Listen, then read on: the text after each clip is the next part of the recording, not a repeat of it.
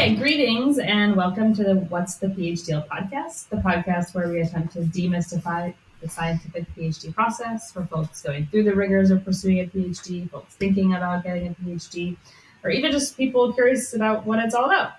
You can check out the website associated with us, realphdeal.com. You can check the show notes for the website link. And we would love it for you to email us at our group email, phdealmail@gmail.com, also in the show notes.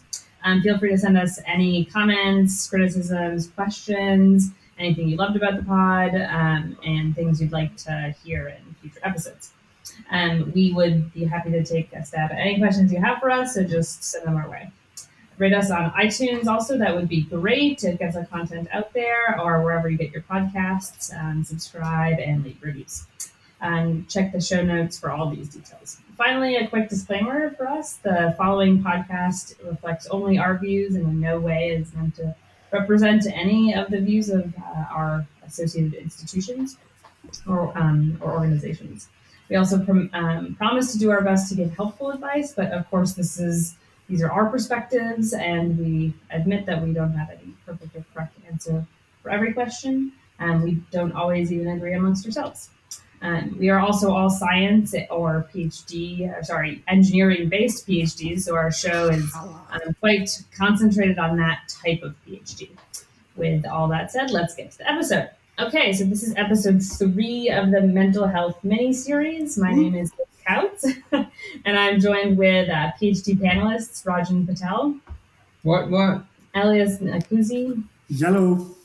And Luis Estevez. Holla! Excellent enthusiasm. Okay, so in this episode, we're going to be diving into anxiety, depression, isolation, taking care of yourself, and seeking help. That was a mouthful, but all important topics. So we will be going over what is stress, why is it important, and what are some methods and how to handle it or manage it. And so why is this important? Isolation, depression, anxiety are all things we experience during grad school and our lives. And these are maybe somewhat magnified in a graduate school setting, since this is, in general, a high stress time where you're living a life that is generally accepted as unsustainable. Meaning, while you're getting paid, it's still relatively low income, and there's a light at the end of the tunnel. Like, your goal is to graduate, so it's inherently unsustainable. You're not in grad school forever. And so another important thing to note is that stress is going to be a part of your life, no matter what you're doing, but particularly in graduate school. And stress is now what the World Health Organization is calling the epidemic of the 21st century, where it impacts much more than our mental health. It can impact our physical well-being, longevity, relationships, and much more. So because of how widespread stress is in our life and how damaging it can be, we want to unpack what that looks like in graduate school for those pursuing a PhD or interested in it, and how it shows up in maybe just our physical well-being, our work, and just our lives. So as a graduate student, or I would say a professional of any age, there are a lot of external pressures in our lives. We have anything from deadlines for exams, papers, data your advisor wants, maybe you have to substitute teach a class, whatever it is. And it's a culture in many grad school programs that priority 1 is school and your research, and these basic human need things like eating good food, your relationships outside the lab, and community might, be put on the back burner. And so while prioritizing research above all else may give some immediate success, it's important to also consider your overall health and well-being. So if your goal is to become a stronger researcher and scientist, then school is, of course, very important.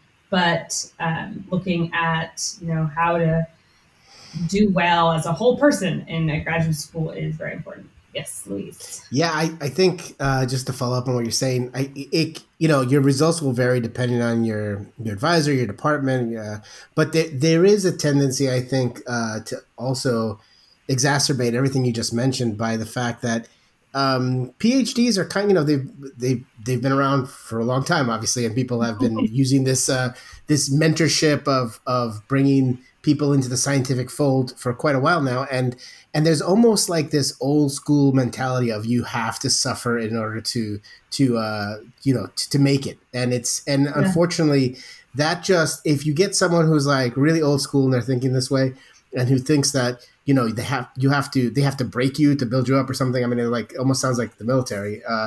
It's a little it can just add to everything else. I mean, because now you have someone who's like really pushing you pretty hard and thinking that this is how they learn, and much like we said last episode, like how you learn how to be an advisor is from your advisor. So if this is how they learned it, and they learned that this is the way to make proper scientists, is to just to make them suffer until squeeze them with pressure until a diamond comes out. It's like, well, like maybe that's not the way to do it. Like maybe just letting people, sure, they should feel pressure for deadlines and for, of course, that's normal. But you are still like a 22 or 23-year-old typically. I mean, you don't have a lot of skill sets developed as far as how to deal with workplace and balancing life and work, and oftentimes you just are unprepared for grad school in general because it's so different than anything else. So that combined with someone who's like, hey, I'm just gonna make this guy a scientist by squeezing him like crazy, it's just, or squeezing her like crazy, it's just it can really add to it. So I just wanted to add to that too, like there's so many different reasons why it's stressful, but then and then there's like little kinks, like you get like something like this, like an advisor who feels they have to break you. You're just like, oh my god, on top of all this, now I got to deal with this stuff. It's just it can really take a toll on your mental health. Yeah, it's almost crazy how academia and academic research is this mesh of on two sides of a spectrum of cutting edge research, modern, state of the art instruments and tools and technologies. But at the same time, there's a lot of almost archaic way of thinking. Like lots of workplaces have modernized, or certain types of traditional ways of thinking have been lagging in the academic environment. And I mean, that's one example. And sometimes a mentor-mentee type of relationship lends itself nicely to what Lou and Liz have been saying, I guess. Tormentor-mentee instead of mentor-mentee. Yeah. It's nice. It's encouraging that the Twitter universe and the rest of the universe have been, slowly becoming more and more aware of these kinds of problems. Obviously, there's still a lot to do. So. Okay.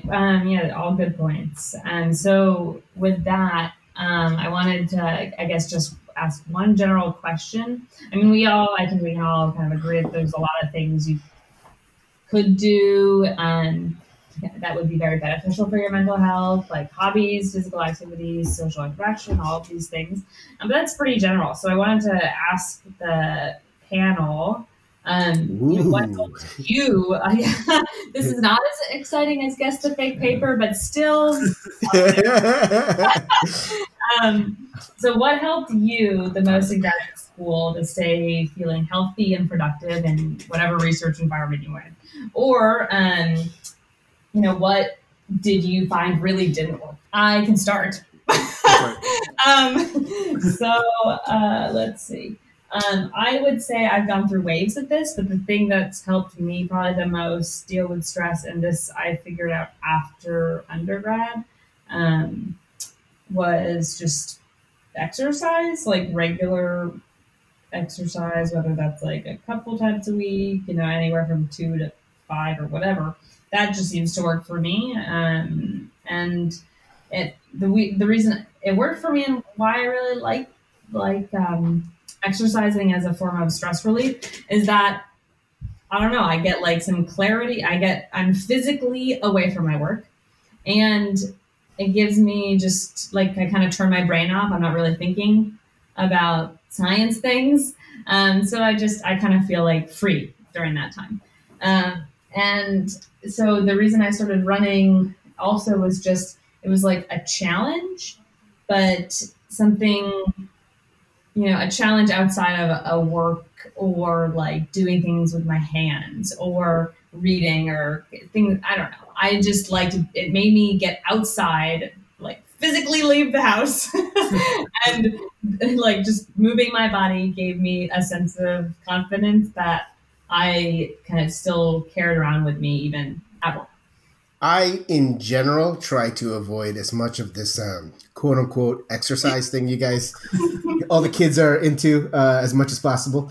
But Wait, Lou, I weren't did. you some sort of rugby champ or something like that? Well, Previous life, maybe? yeah, well, yes, this was a previous life before I decided to become a lethargic scientist. I guess it's the one stereotype I do kind of try to fit. But yeah, no, I obviously I like playing basketball. I like sports, but I'm definitely, I wouldn't say an exercise person for stress relief. It's like it's more a means to an end. Like I run because I want to put a ball through a hoop. I don't run like for any kind of most other reasons. But I did. I mean, some of my friends would say I'm running away from my problems, but I ignore that. No. I think I know a lot of runners that like really get a lot out of it, like yourself included. That makes sense. But I had a little bit of that in grad school. Like my first year, my wife and I decided in this kind of weird way to purchase a house. I was like, hey, I'm going to be in grad school for like 5-ish years, anyway. So why not buy a house? Like we're going to be here for a while. So we bought like a place that was like a fixer upper outside of town a little bit, like 20 minutes out. So it's like a little cheaper. And, I would basically go in early in the morning, crank out a bunch of science, like do lots of PhD work, all this computers. And then I'd get home and Erin was already working on a lot of the house. And by the time I get there, it was like kind of like her second wind. And then I would start like working on the house into the night. And because it needed a lot of work, we would eat like on overturned laundry baskets. We didn't have a kitchen set up. We had nothing and barely had lighting. And then it got dark. And then since we didn't have any kind of TV setup or anything, we were barely unpacked. We were like, okay, now it's time to just go to sleep. It was like Little House on the Prairie. It was like, now it's dark. That's it. Our existence is over. And it gets dark early there. Yeah. This is upstate New York. But I mean, it was kind of cool. Like I have to say, there was something really satisfying, like you said, about using your hands and doing something instead of pipetting stuff or preparing electron microscopy grids or whatever, just doing some like hard physical work that you're like, yeah, that hole was not there. Now it's there. And maybe that's not a hole I intended, but still look at me. I've made a contribution to this world that's non-science and it may not be great, but whatever. And so it was kind of a very good way to kind of just, leave the lab a bit. And it was physical and there is something about physicality that kind of does that and kind of makes you concentrate on the moment that I really kind of enjoyed. If I can just one more point, the other awesome thing that I really, for me, was so crucial to having a less anxiety filled grad school was just having like a grad school posse of like family and friends, of course my wife, of course my family and the support, but honestly my fellow first year grad students, Alwyn very much included, despite what Elias says. Yeah, I love Alwyn, man. Yeah, of course. That's to Alwyn. I hate company. Don't put him in the Missouri box, Elias. No, completely different box.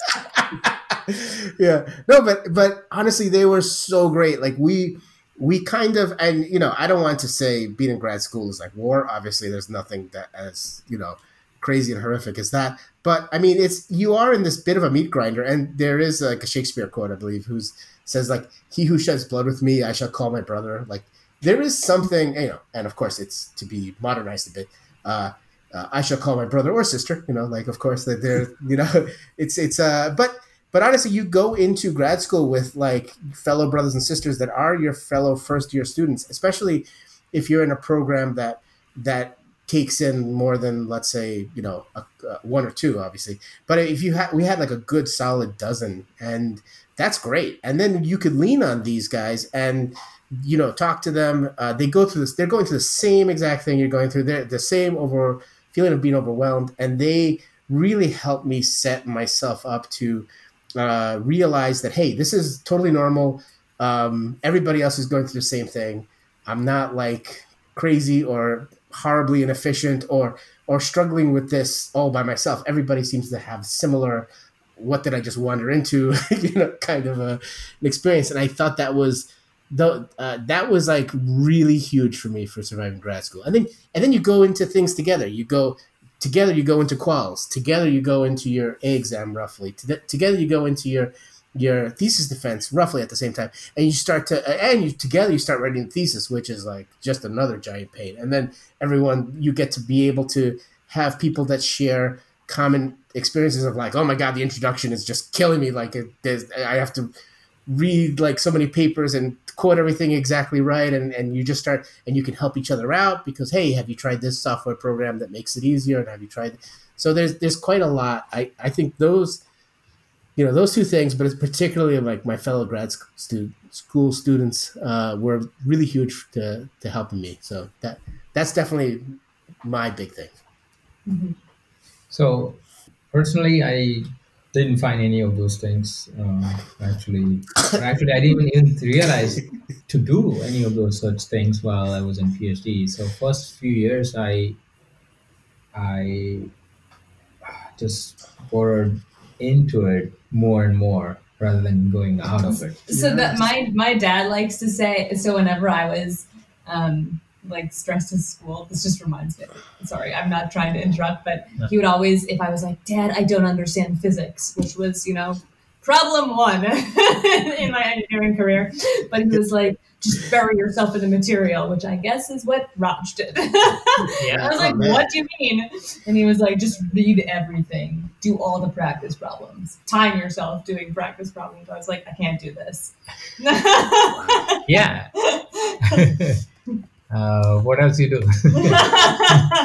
But anyway, I guess that approach, yeah. No, it's not like that I got anything out of it, or at least maybe I don't know, but it didn't feel like I got anything out of it.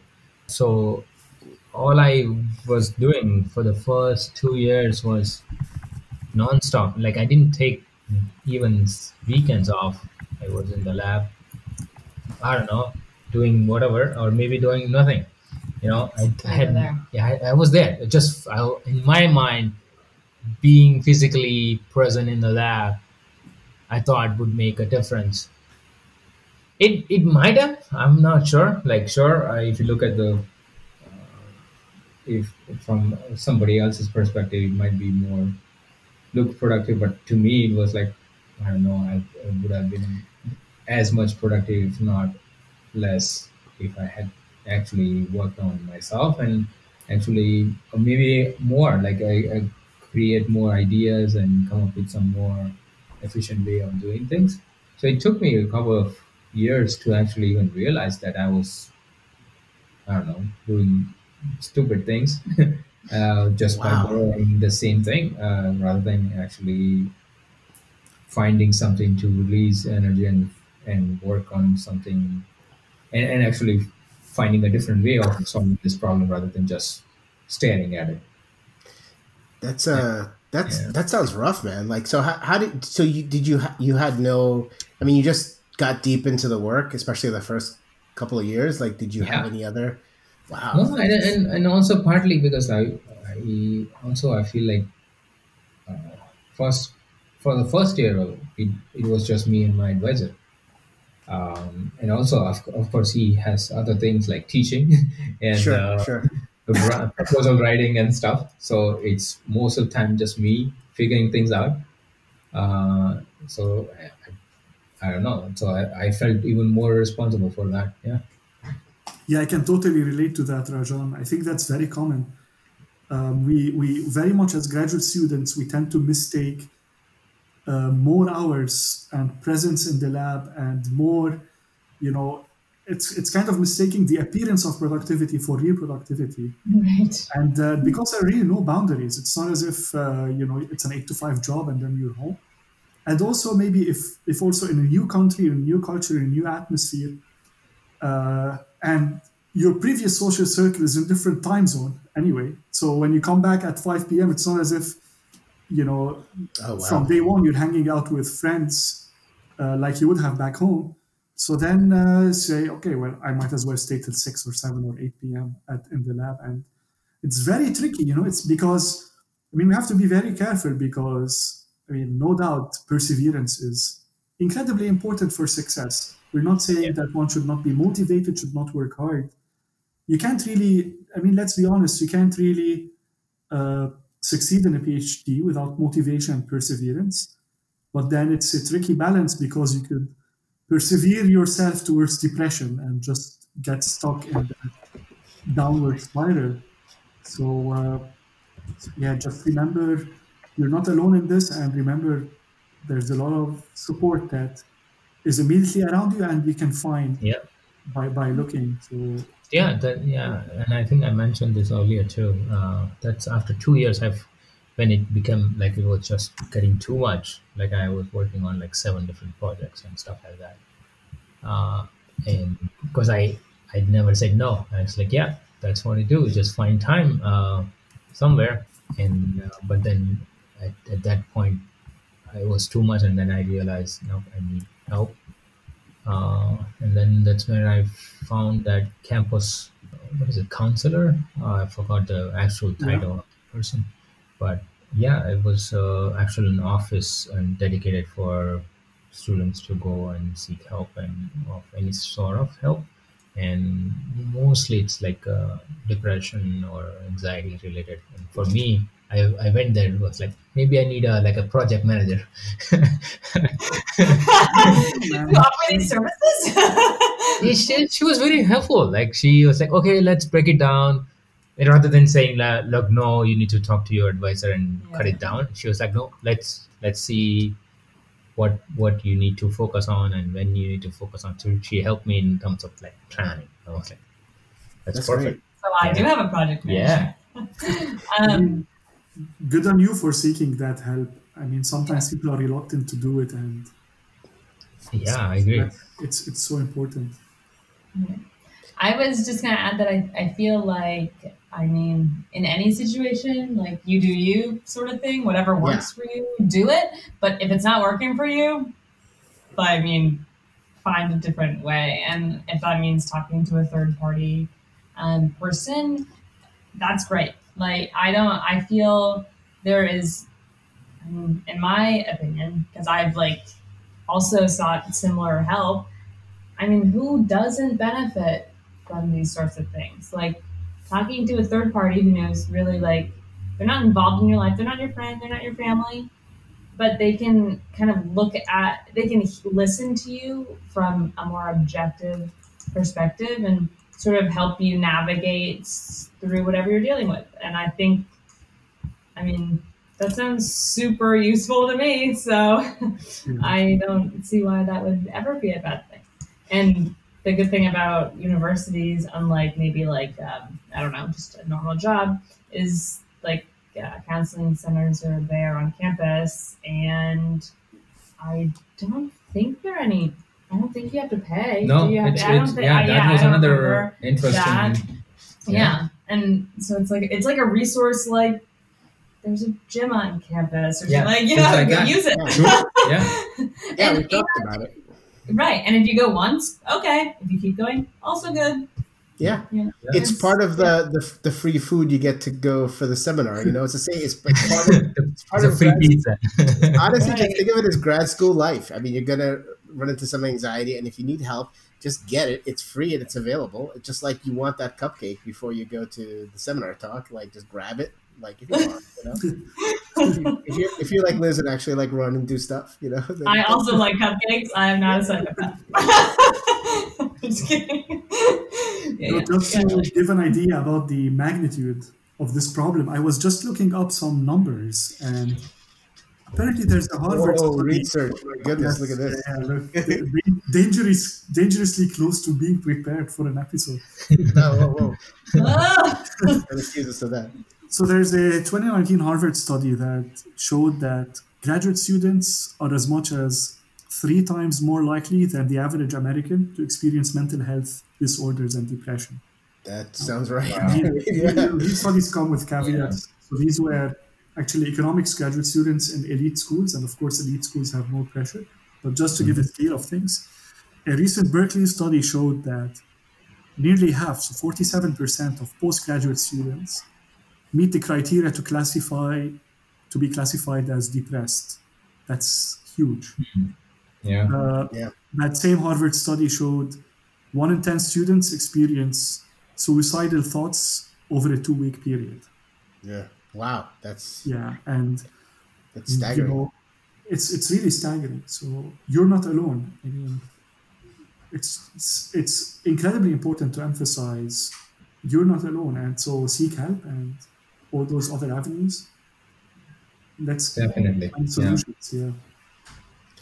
Yeah, and I would add another thing you can do as well that I found helpful is, I mean, this is tough to do, especially when you're 22 or 23 and going to traditional route of finishing your undergrad and going right into grad school.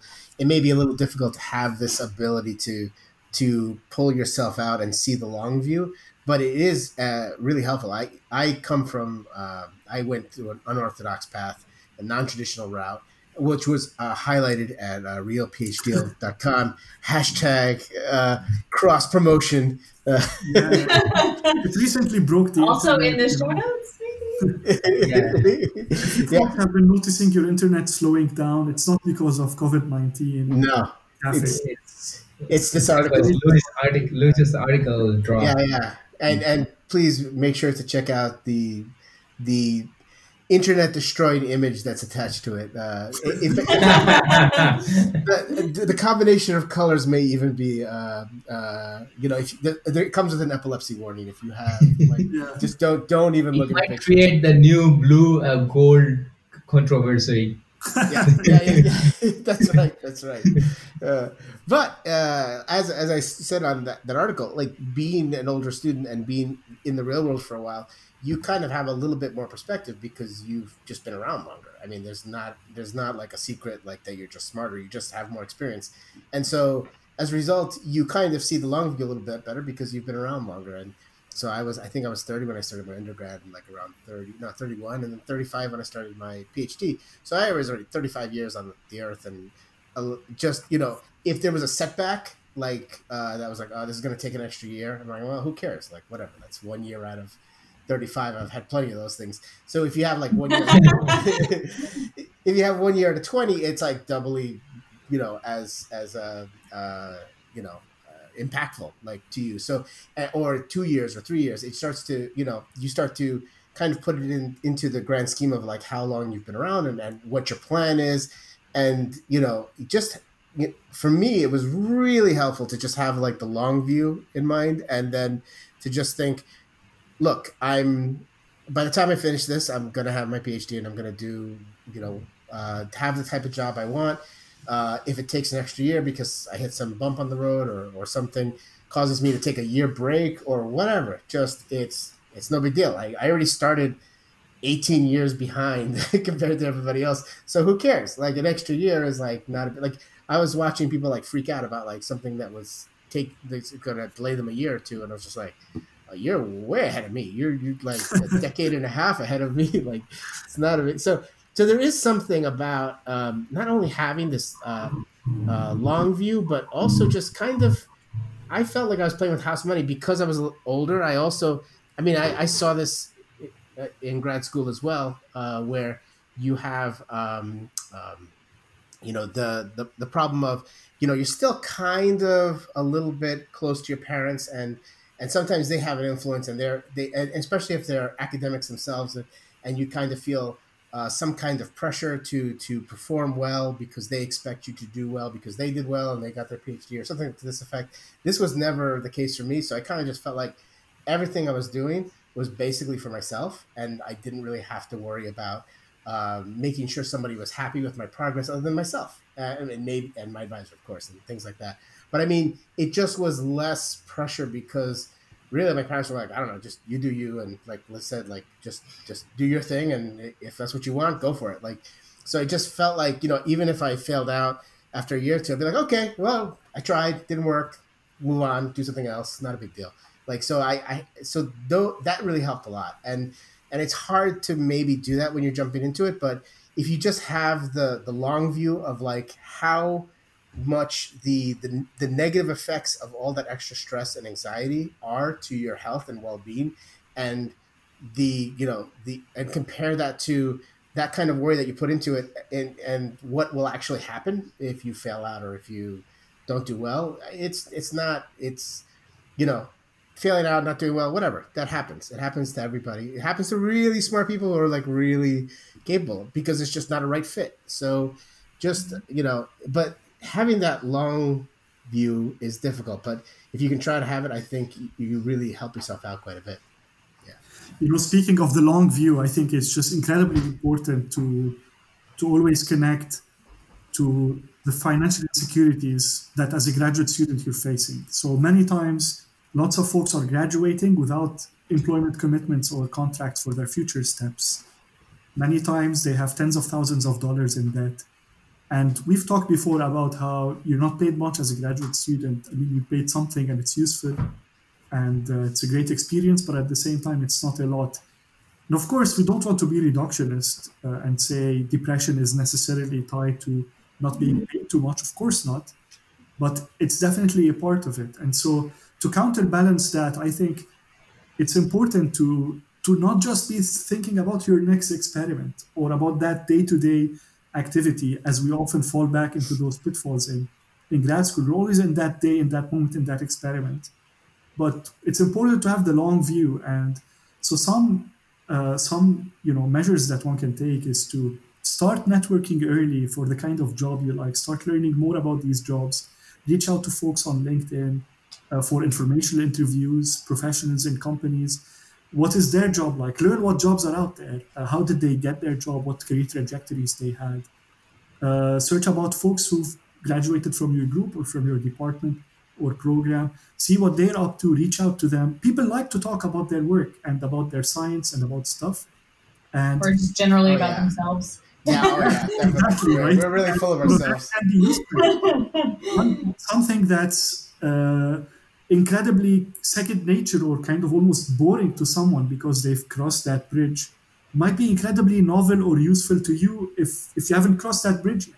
So just chatting with people opens up perspectives, and having conversations about career plans, even from your second year, from your third year, so that when you're close to graduating, you have kind of a better idea of what kind of job you want. You have kind of a network of folks you can ask for recommendations or referrals. And by the way, people who refer you for jobs at companies, it's also good for them in many ways, because sometimes they have just direct financial incentives and get paid money for helping the company hire someone. And just in general, they are growing their own network and quote unquote sphere of influence by being the person who recommended you. So it's not just a favor, it's a professional environment. And just instead of worrying always about the future as being too gloomy and uncertain, try to demystify it even early on. I think that is an enormous help. I just used the word demystify. Yeah, what's up? Perfect callback. I think another thing to keep in mind is if you do have like your eyes set on maybe a particular organization that you're just curious about, maybe your heart's not set on that or anything, but look for internships. So you can do internships in grad school. That's totally a thing, and could be very helpful for you later on. I didn't think it was a thing. That's what I'm saying. I was like, that's not a thing. Grad school. That's an undergrad only situation. It is not. I was wrong. But yeah, so a lot of organizations do that, and hey, I mean, you get to live somewhere different, maybe, and you get to experience like a whole new kind of work culture that could either be like a really positive experience, and I want to work in a place like that, or I mean, regardless of positive, negative, neutral, it's an experience, and it's like multiple data points where you can go, okay, what kind of information do I get from this? Do I like this? Do I want to go back? Do I not? Yeah, I would say something else to realize as well, not only with 1 year is not a big deal, 2 years is not a big deal, failure is not a big deal, but also realize that you are going to start comparing yourself locally to everybody around you because that's just human nature. Don't do, I mean, do that because everybody does that and that's fine. But don't let that be the only thing you realize as far as where you stand. I mean, the fact that you're in grad school already puts you at like this, like pretty high level compared to, at least academically. I don't know about like personally or whatever, but or to sound too highfalutin but I mean, it's a hard thing to reach that level and you should be proud of your achievements and realize that it's difficult to reach that and that you put in a lot of work and it's impressive.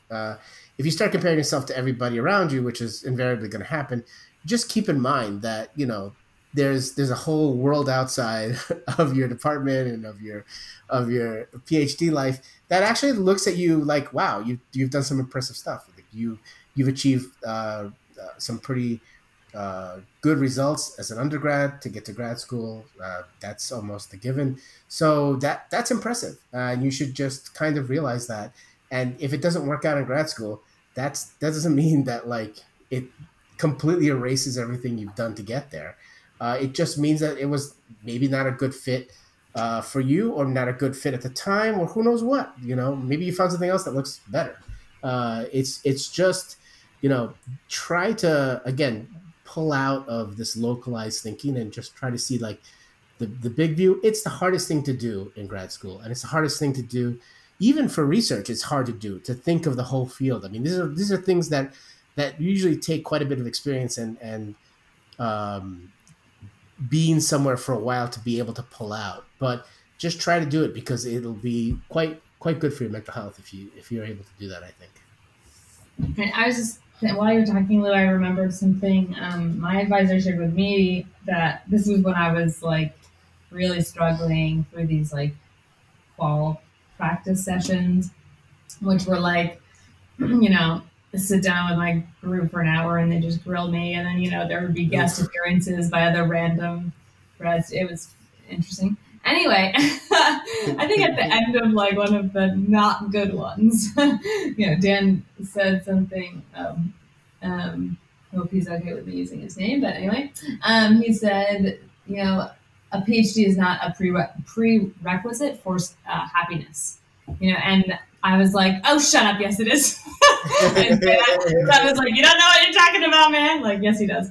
But I thought it was like, okay, yeah, I can live a happy life regardless of whether I have this degree.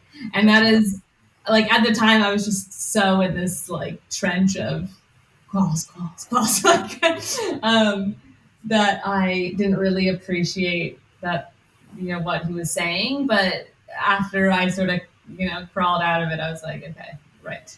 That is the whole point, you know, so. I got one more thing to add, and it's a callback to an earlier concept that we have talked about, is the advisor aunt or uncle that you have. Like, just, you know, you should definitely, if you're feeling anxiety and you're feeling a lot of mental health issues, you should definitely go to your advisor. But oftentimes you may think, you know what, I don't really think maybe it's not that serious, and maybe my advisor is going to look bad at me if I say like, oh, the stress is getting to me, which is, you know, it's understandable, right? Like, you are spending your whole time trying to impress your advisor because at some point their letter of recommendation is going to ensure that you get your job or not. And they're writing in their head as you're going through your whole PhD, of course. So, because they have to write them for everybody, and they can't say everybody was their best student. So you're trying to basically not look bad in front of them but you're still trying to confide in some way. And that's where the advisor aunt and uncle comes in. You can confide in them, talk to them. But even if you don't get one of these types, you know, fellow grad students, just talk to someone. The more you talk to your dog, talk to your plants, and just get it off your chest. I mean, obviously that is lesser down the hierarchy of like what's helpful, but it can be helpful. Like, talk to someone who you can just, you know, bounce things off of, and who can be supportive and kind of help you out. And if you can get one of these uncle or aunt types, then even better. Like someone who's a PhD already and kind of knows, maybe he's in your school or you're in your department, that's fantastic. Then you have somebody who's like kind of a bit, closer to the situation, and there's like, okay, yeah, I'm seeing you're having this problem with this class. That guy's kind of a jerk. Just sorry, just go through it. Good luck with that. And then you feel a little better. You're like, okay, it's not just me. Other people have issues with this guy. So it's just important that you talk it out with somebody, I think. One, I guess, something I didn't add that might be helpful, but not always helpful, is I have a dog, and I think that is an excellent thing to. In a grad school, maybe not the time to have a puppy. That sounds like a terrible idea, but people do it. But I don't know, a pet or a thing that you have to take care of can be like a nice stress relief. Although, that could also mean maybe you volunteer to help a friend out and do help take care of their cat when they go to travel or something like that. But yeah, I don't know. That's, I guess, another thing that I've seen people do. It can't hurt to have something that like thinks the sun rises and sets on you and loves you unconditionally, like a dog. That's not a bad thing to make you feel kind of good after a rough day at the lab. Yeah, and they never talk back, so that's nice. Yeah. You know what? Forget what I said about advisor aunt or uncle. Just get a dog. Just get a dog. They're always there. And if you're not a dog person, you can unsubscribe. I'm just kidding. Seems like I'm just kidding. You're picking a fight with everyone. That's hilarious. If you like cats and are from Missouri, this is not for you. I'm just kidding. One magic word that Liz just said now is volunteer. There are just incredible opportunities good point. Community volunteering, where, for one thing, that's something definitely productive. And that's something where you can just go there, spend some time, be helpful for others, and at the same time get so many riches in return. And one for example, one organization that I really like is Habitat for Humanity. And you probably know about this, where you're building a kind of house in a local community, and it's kind of this really nice volunteer effort in such a good atmosphere, and you're picking up these cool construction skills and learning stuff about life and how houses are built, I guess. So immediately so many benefits to you. And as one person told me, like one of the senior volunteers said something that sticks with me forever. He said, assholes don't volunteer. So everyone here is really cool. And it's really it becomes such a fun experience that's even useful for the local community. It makes you more engaged and kind of, like we said in an earlier episode, gives more value to your life than the immediate experiment that you're doing that maybe failed that day and you're feeling so down because of. So volunteering, such an important and useful, depression fighting technique, and also while helping others. And usually at universities, there's a lot of organizations, and so that's another really good thing about just university resources. There's a lot of clubs. Maybe they're organized or run by graduate students or undergraduates, whoever. But there's a lot there. So, all right, I think that about covers it. Anything else? Anything to add? All right. That's the end of our episode 3 on anxiety, depression, and kind of how to manage all these things in graduate school. And of course, if you have any comments or questions on the episodes, and then just send us an email and subscribe, share if you like the content and you think someone else might like it too. Yeah. Thanks, guys. Right on.